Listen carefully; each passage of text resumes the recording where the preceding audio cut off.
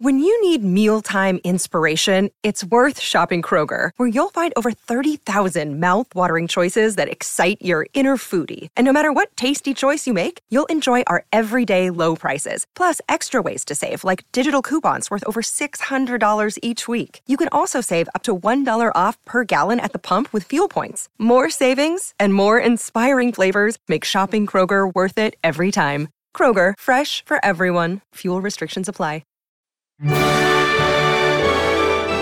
Welcome to Don't Retire, Graduate, the podcast that asks you what you want to be when you grow up so you can graduate into retirement with purpose and passion.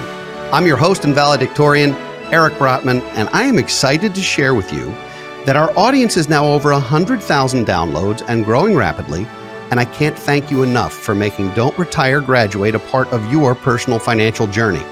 Our guest today is John Crane. John's an author, a financial advisor, and a retirement income planner who spent more than a decade providing personalized financial guidance to business professionals, corporate executives, and medical specialists. He's a member of the National Association of Insurance and Financial Advisors and the $1 Million Roundtable. A lifelong learner himself, John shares his expertise with students at hospitals and high schools throughout the Washington, D.C. area. His new book is called The One Number Budget, in which he reveals a simple approach to budgeting that will forever impact how you look at retirement and your financial goals. He describes the current state of financial services, discusses the psychological aspect of spending, and explains why and how one number is all you need to help ensure that you're meeting your goals. John, welcome to Don't Retire, Graduate.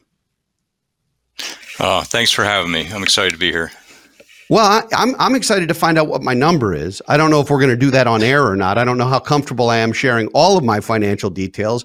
But, on this show for the last 5 years, we've been calling a budget that we just call that the B word.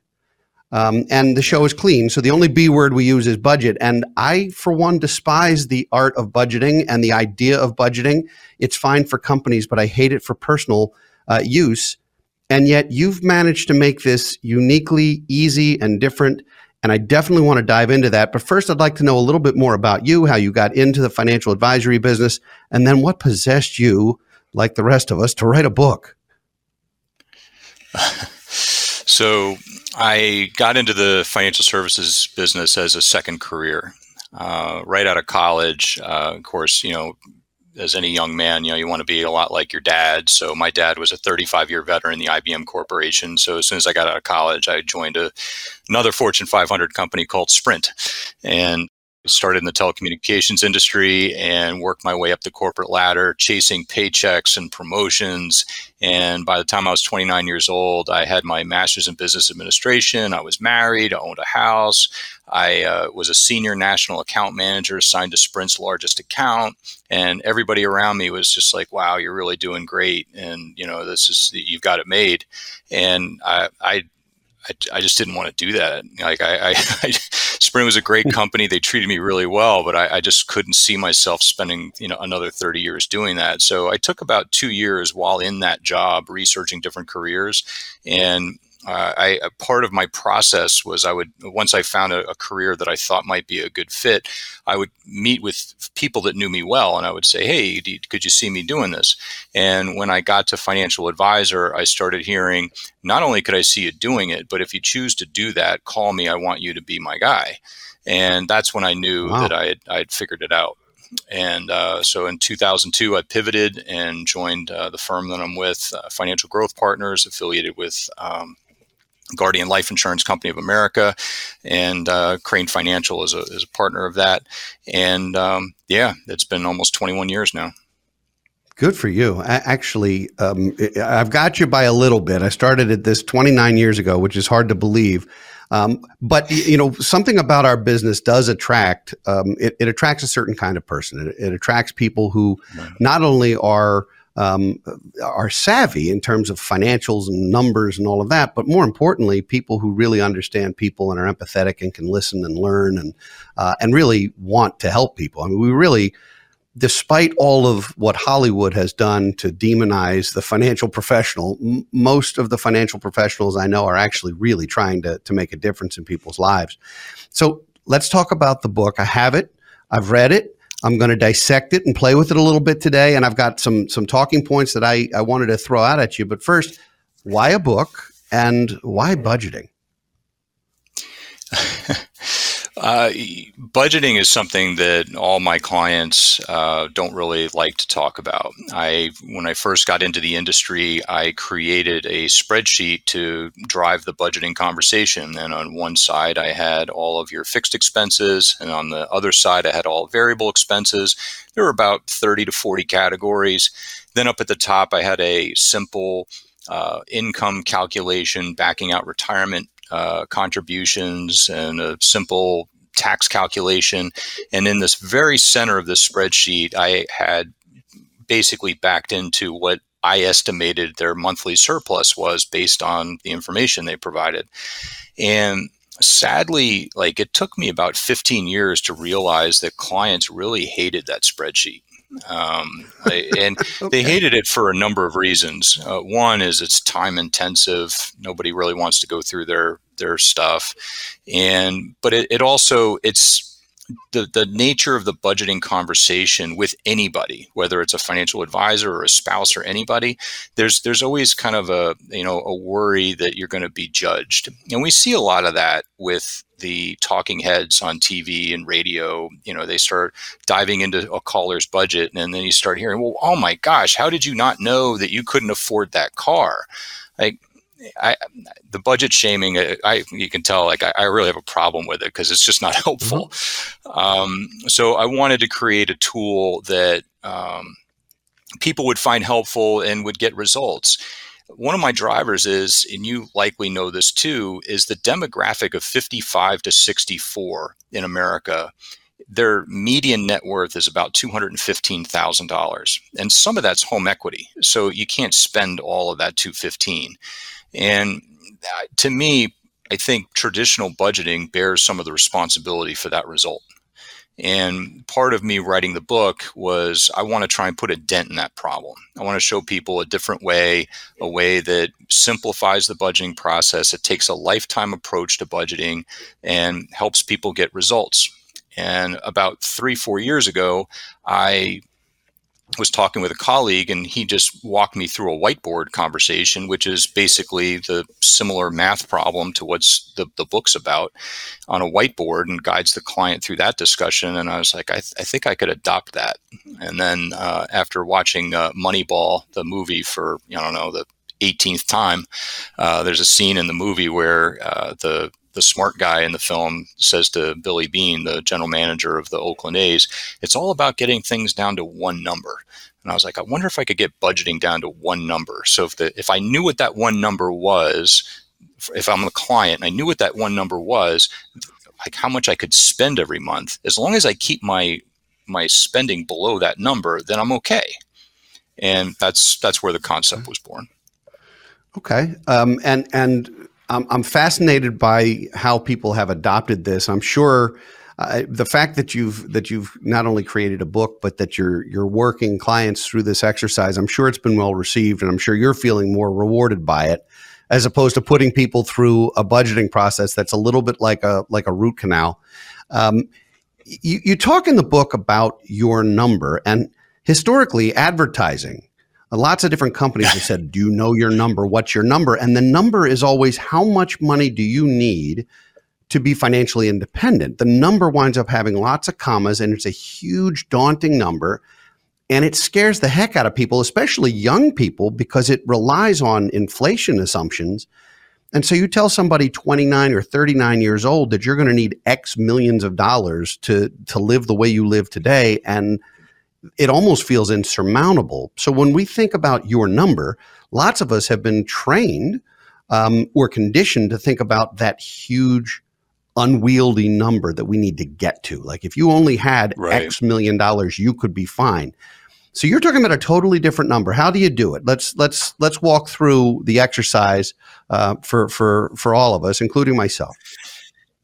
Sure. So just for folks listening, if they want to kind of look at the spreadsheet and follow along, if you go to the book website, onenumberbudget.com/worksheet, you can get a copy of it and look at it. So The way that the calculation is done, it's pretty simple. There's only really 8 or 9 boxes that you really need to be concerned with. And up at the top, we start with gross household income. And once we have that gross household income entered, the very first thing I'm telling clients to do, and this is if I'm meeting them for the very first time, is I'm backing out 20% for wealth building, and I write specifically for retirement.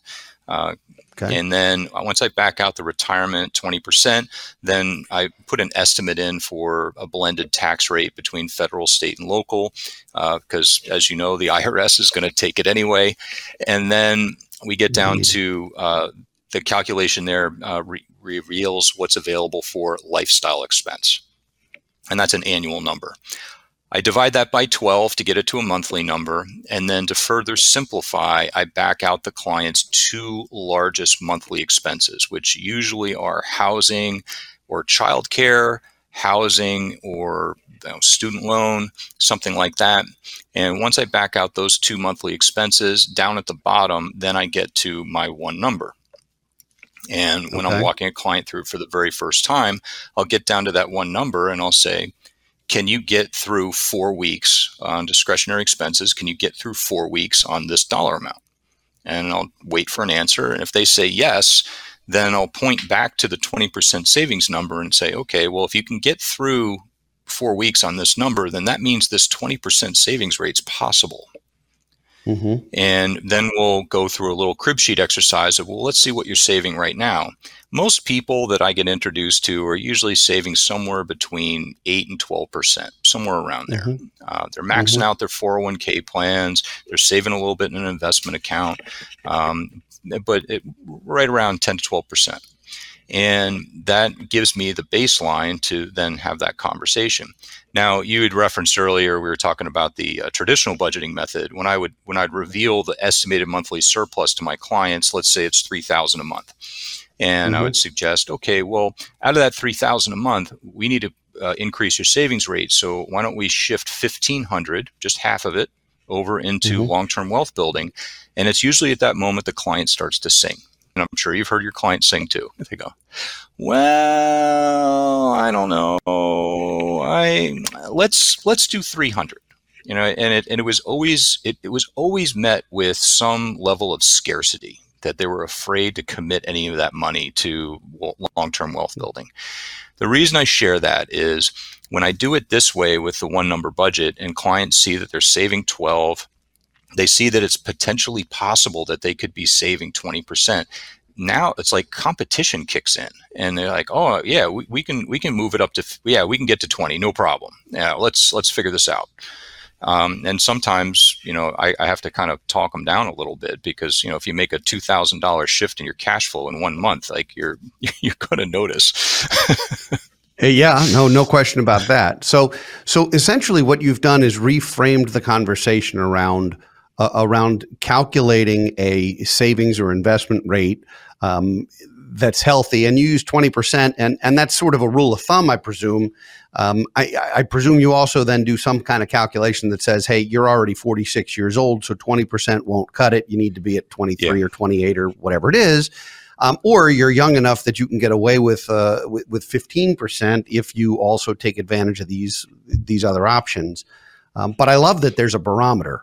We've historically used 15% as a barometer and said, if you're saving 15% for long term, forget things like education savings and things you're going to spend. But for the long term, if you're saving 15% and you have no adverse debt, then you already have the foundation to create wealth. I mean, that really ultimately that's partly what this is about.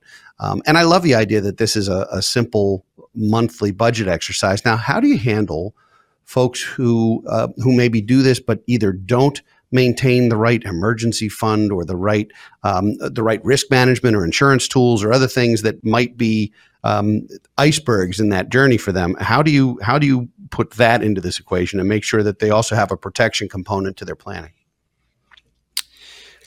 One of the things that I always felt was really missing from traditional planning is that it's a snapshot in time.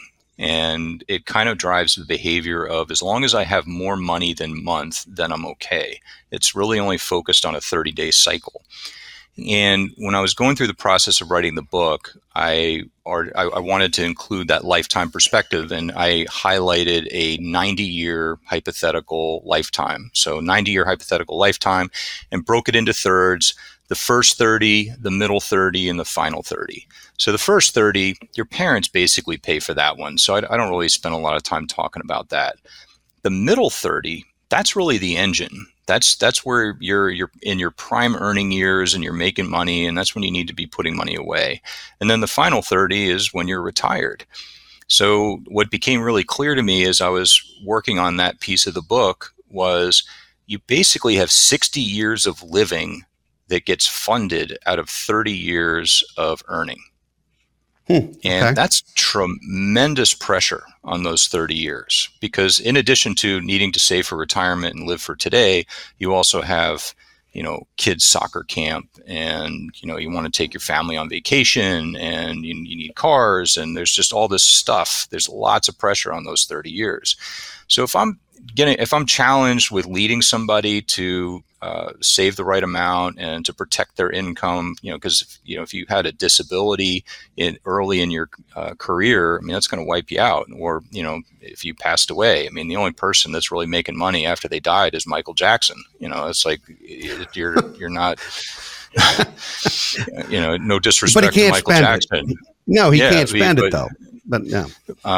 So protecting the money you're going to make during those 30 years is hugely important to those that either, if you're disabled, that'll be taking care of you, or if you're gone, the people that are left behind.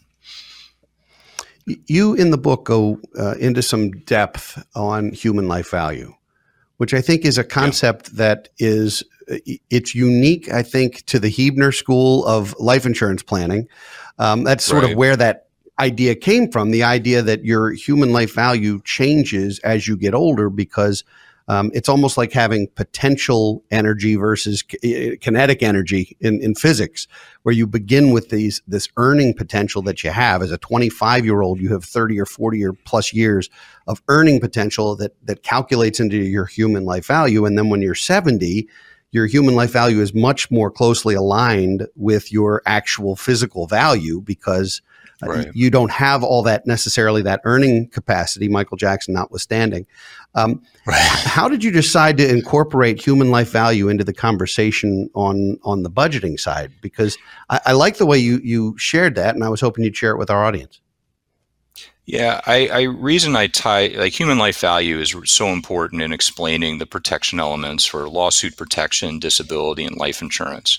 And human life value, for those listening, it's basically the amount of money, the lump sum that would be needed in order to recreate your income stream, backing out inflation and taxes. The reason I included it in the budgeting exercise is, one, I want people to know about the human life value concept for their protection design. The second reason, and more relevant to the budgeting exercise, I wanted human life value in there so that they had some gauge as to what's possible. I'd have clients sometimes, they'll come to meet with me for the very first time. They have a household income of $150,000, and they tell me they want to have $20 million by the time they're 45. And that's a pretty big distance to travel between that income and that dollar amount. So I wanted to include human life value so they can kind of get a gauge. Like, okay, well, if I make $150,000 a year and I use a 20 times multiple or even a 30 times multiple, I'm looking at about $4 million. Okay, so that's kind of, to reference back to what you were talking about with the one number commercials from years ago. I wanted to give them something that was kind of like based in economics. One of the things you talk about in the book that I really liked, you talked about the things to beware, and there's nothing quite like the idea of losing or missing out or FOMO or sort of having people hate to lose money much more than they love to make money. So you get into some of the behavioral finance concepts, the psychological torture that people go through, and the timing torture and some of that. But one thing you relate to is a financial vampire. And, I love that idea, because you're just thinking about the image of something literally being sort of sucked dry. that's a very powerful image. How did you come up with the financial vampire concept, and how does that apply to this exercise? Well, think about it. I mean, everybody's trying to get your money. Everybody's trying to get your money. And Madison Avenue is really talented at making you want stuff or believe that you need stuff. The store that really I find amazing is Target. And they're the absolute experts at this. And I think I talk about it in the book, the mini deep fryer. It's usually on an aisle cap. It's $19.95. And each time I go to Target, I walk through the aisles and I'll find somebody that has that in their cart. And no one will ever convince me that when they woke up that morning that they're like, okay, I'm going to go and I got to cut the grass. I got to go to Target and buy the mini deep fryer. Like, nobody plans on buying that. And the French fries on the cover look delicious, but you after using it once, and then you got to clean the thing, and it ends up in the next yard sale. So the other one at Target, which I like to make fun of, is like the Karate Kid, like the Karate Kid movie series. I'm a child of the '80s. It's like you see that and you're like, oh my God, I got to get that. That'd be so much fun to watch tonight. Like, they're just Target's just so great at the impulse purchase. And then the other one I talk about in the book also is like buying a car. I mean, everybody likes a new car. And the way that one typically works is, buying a new car, it's always on the monthly financing that they're able to make the car seem like not that big of a deal, the car purchase. So if you have a monthly payment of, say, $450, and the new car is going to be a monthly payment of $600, well, then it's not costing you $600. It's really only costing you an extra $150, right? Like, that's the rationalization that goes through the mind. And someone really smart came up with that. And that's why they have that discussion with you. Being aware of your financial vampires is hugely important to keep yourself on track. So the financial vampire concept is this idea that everyone's sort of out to get you. And we're barraged with advertising of things we need and keeping up with the Joneses. And by the way, social media did not help us in that regard. In fact, if anything, it made it worse, because everyone's life is perfect on social media. And wow, look at their house, their shrubs, their driveway, their vacations. And man, why aren't we doing all of those things simultaneously? But you also talk about something that I think is really powerful, that I think might get missed. And that's about spending for love.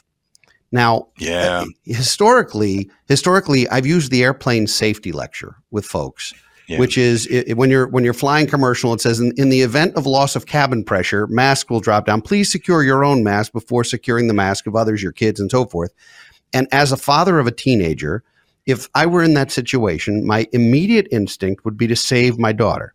That's just a human parental instinct. However, in theory, and probably in practice, if I try to do that and I pass out, I'm of no help to her at all. Right. Well, financially, that's akin to making sure that your kids have undergrad and grad school carte blanche, and then you have to decide which one you're going to live with, because now you no longer have your own wherewithal. So spending for love can be education. It can be other things. How do you describe that? And how do you warn people who, of course, are trying to be benevolent, but can be hurting themselves? Sure. The college discussion is always a challenge. Because we want the best for our kids. I have a daughter also. She'll be going off to school in the fall.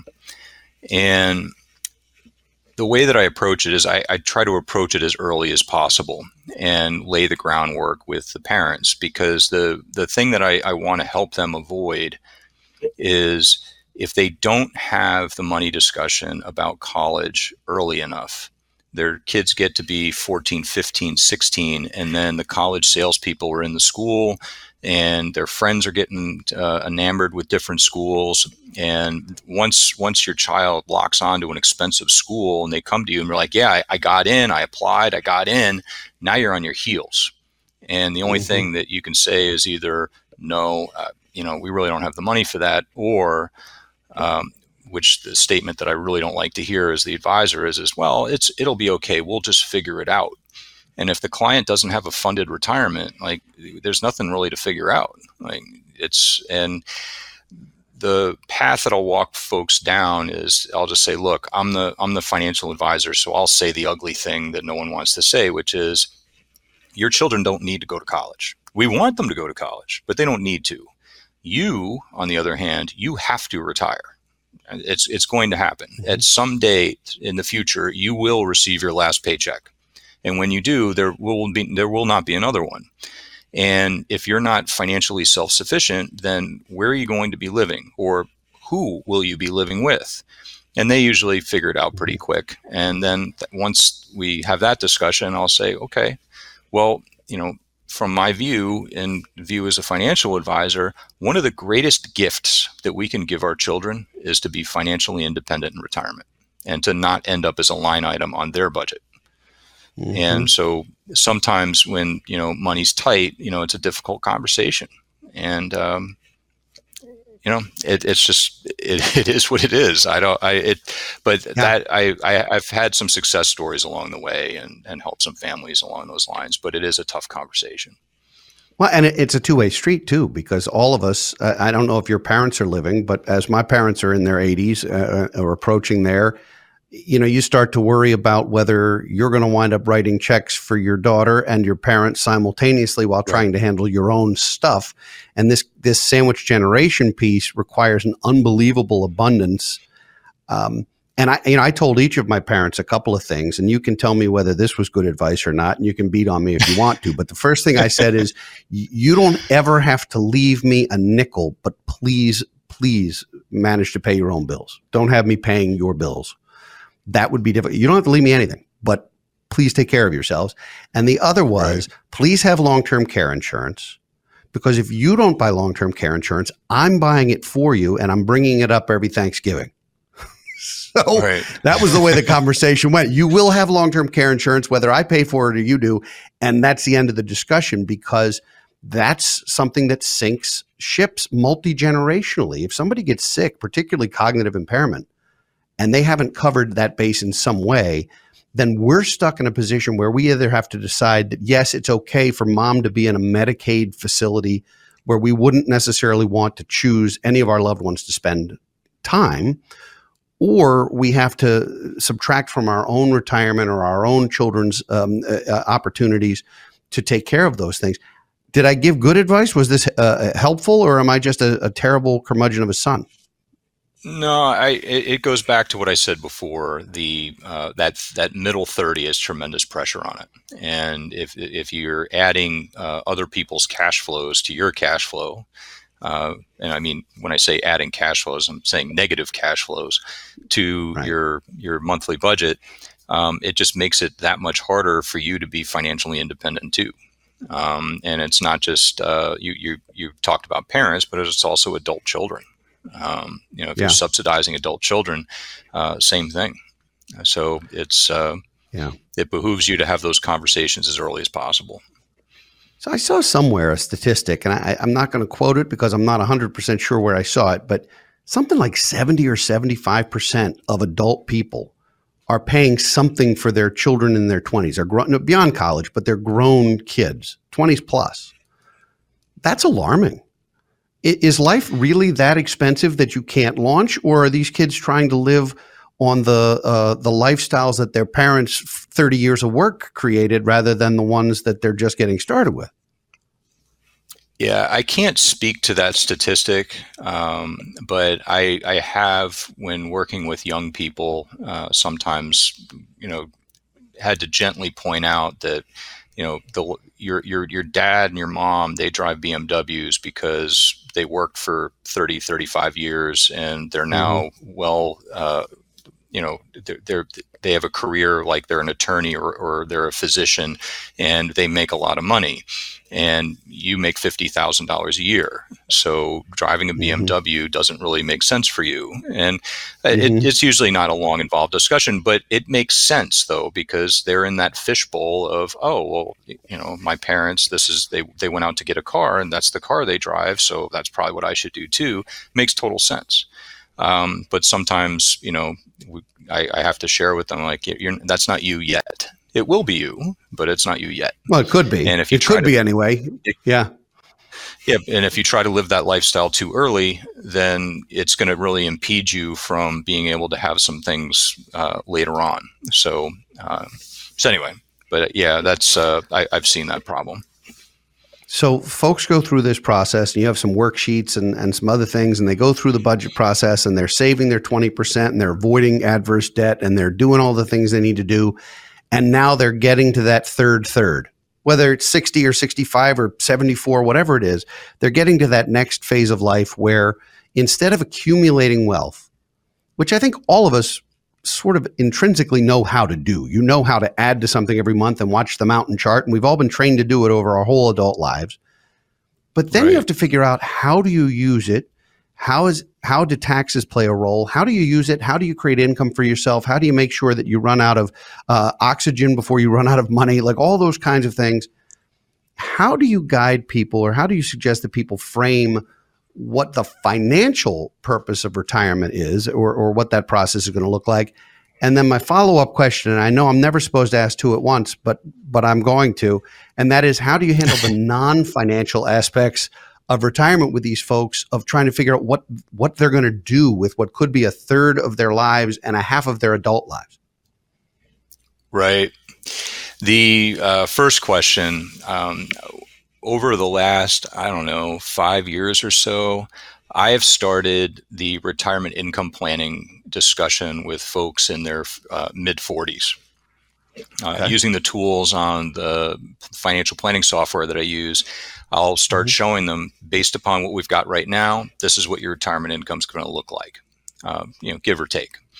And that helps the client in multiple ways. One is it kind of gives them a sense as to where they're at. And then two, if they're not really on pace, then it's a motivation to save more. And the savings rate is actually holding two important roles. One, the obvious one, which is it's helping you accumulate money. But the second role that it plays is it creates a hole in your cash flow. So if you're saving 20% or 30% as you're getting close to retirement, then that's 20 to 30%. You're not going to be saving for retirement in retirement. So you're artificially keeping your standard of living lower than it could be. So you have less that you have to replace in retirement. So that's how I do that. As it relates to the non-emotional stuff, like what are they going to do when they ultimately retire? I'm in the strategic coach program with Dan Sullivan, and one of the greatest conversations he ever taught me was this conversation called the DOS conversation, where, if looking out 5 years, going back to today, what would have to happen for me to feel happy with my progress, both personally and professionally? And I have that conversation about on a rolling 5-year basis with all of my clients during reviews, and it helps them think through that, or forces them to think through that. And that's been enormously helpful. I have long believed that retirement in the traditional sense is dreadful for you, and no one should do it. And people look at me funny. Well, you know what Dan Sullivan says? Tell me. Do you know what Dan Sullivan says? Yeah, I don't. I know who he is, but I don't know what he says. Dan Sullivan says is nobody should retire. Everybody that has retired has died. Well, True, fair. Bobby Bowden, the coach from Florida State, used to say that I don't want to retire because then I only have one milestone left and I'm not ready for that one. So similar idea. I think that retirement, if it involves daytime TV and golf, will get very boring very fast, despite how much you love golf or daytime TV. And so I really do think we have to coach people through a process and ask them the question that I'm going to ask you now, because I would love to know what you want to be when you grow up. Sure. Well, the default answer, which would probably be disappointing, is this is my second career, so I've kind of been through a similar process already. I really do enjoy what I do, but there will come a day where I will retire from this. So the leading candidate right now, if I had to give you an answer, is I would love to be on a lake somewhere and to be the guy doing fishing charters for like striped bass on lakes. I would really like to do that. Okay. And where's the lake? In Virginia, we've got two. There's one Smith Mountain Lake down south of Lynchburg, and then Lake Anna, which is just west of Fredericksburg. All right. So John Crane Bass Fishing Charter is born. Is that's coming, or maybe? I don't know. I mean, yeah, maybe. I mean, I would love to do that, and it's also the kind of thing where I can kind of decide when and how often I'm going to go out, and I can make my own schedule. So, love it. All right. Well, I'm going to ask you for an extra credit assignment, and I know there's a ton of homework in your book, and we're definitely going to let you share with folks how to get in touch with you and how to get your book. So, but first, an extra credit assignment. What can folks walk away with and do today potentially as a result of spending half hour with us? Sure. Go to the book website, onenumberbudget.com, and download the introduction and first chapter. The first chapter of the book, it starts off with a poem. And I feel that I'm not going to ruin the poem, but just the poem I feel is insightful. I'm trying to change the paradigm and how people think about their lives in retirement. And I would really encourage people to start there. And that's something you can download and have in less than 5 minutes. And then love it. Also and you wrote this poem. You wrote this poem. I did. You wrote this poem, correct? Yeah. Okay. All right. No, that's good. Yeah. It's one thing to quote someone else. It's another thing to put yourself out there and actually start with a poem. So I applaud you for that. Where can folks get? You had mentioned the book and the first chapter. Where else can folks find out more about you? Website for my business is cranefinancial.com, and I'm also pretty active on LinkedIn. So you can find me there as well. This has been fun. Thank you for sharing your wisdom, your book, your humor, and your time with us. I really thoroughly enjoyed our conversation. Thanks for being here. Oh, you're very welcome. I enjoyed it too. For all of you, thank you for watching and listening today. We'd love to hear from you. So please send us a message or leave comments at don'tretiregraduate.com or on social media. If you enjoy our show, don't keep it a secret. Share it with your friends and family so they can join you on your path to financial freedom. And please leave us ratings and reviews on your favorite podcast platforms. Those are priceless to us. We'll be back next week with another installment of Office Hours, and in 2 weeks with another engaging guest. For now, this is your host, Eric Brotman, reminding you, don't retire, graduate. Don't Retire, Graduate is part of the Evergreen Podcast Network. Securities offered through Kestra Investment Services, LLC. Kestra IS. Member FINRA SIPC. Investment advisory services offered through Kestra Advisory Services, LLC. Kestra AS. An affiliate of Kestra IS. Kestra IS or Kestra AS are not affiliated with Brotman Financial or any other entity discussed. This podcast is intended for general public use. By providing this content, Park Avenue Securities, LLC and your financial representative are not undertaking to provide investment advice or make a recommendation for a specific individual or situation or to otherwise act in a fiduciary capacity. Don't Retire, Graduate podcast is not affiliated with or endorsed by Park Avenue Securities, Guardian, or Crane Financial, and its opinions are stated or are their own. John W. Crane, Registered Representative and Financial Advisor, Park Avenue Securities, LLC, Pass, Office Jurisdiction 11350, McCormick Road, Executive Plaza 3, Suite 202, Hunt Valley, Maryland, 21031. Telephone 667-318-0801. Securities products and advisory services offered through Park Avenue Securities, member FINRA SIPC. Financial representative, Guardian Life Insurance Company of America, Guardian, New York, New York. Park Avenue Securities is a wholly owned subsidiary of Guardian. Crane Financial LLC is not an affiliate or subsidiary of Park Avenue Securities or Guardian. California Insurance License Number 0G as in George 79065. Compliance Number 2023-155804. Expiration June 2024. The world's best-known investor and Wall Street expert Warren Buffett once said, "Wall Street is the only place that people ride to in a Rolls-Royce to get advice from those who take the subway." Mr. Buffett's quote is remarkably accurate, but how many people would rather receive advice from him than someone simply guessing? Welcome to Buy, Hold, Sell, your single source for Wall Street knowledge and profitable guidance. Please join me, Todd Schoenberger, and fellow trader Tobin Smith, as well as host Veronica Dudo, for a podcast known to move the needle for investors. Tobin and I are seasoned Wall Street executives with deep investment experience, and we are prepared to share our advice to those who choose to listen. Download Buy, Hold, Sell today on the Evergreen Podcast Network or your favorite podcast channel.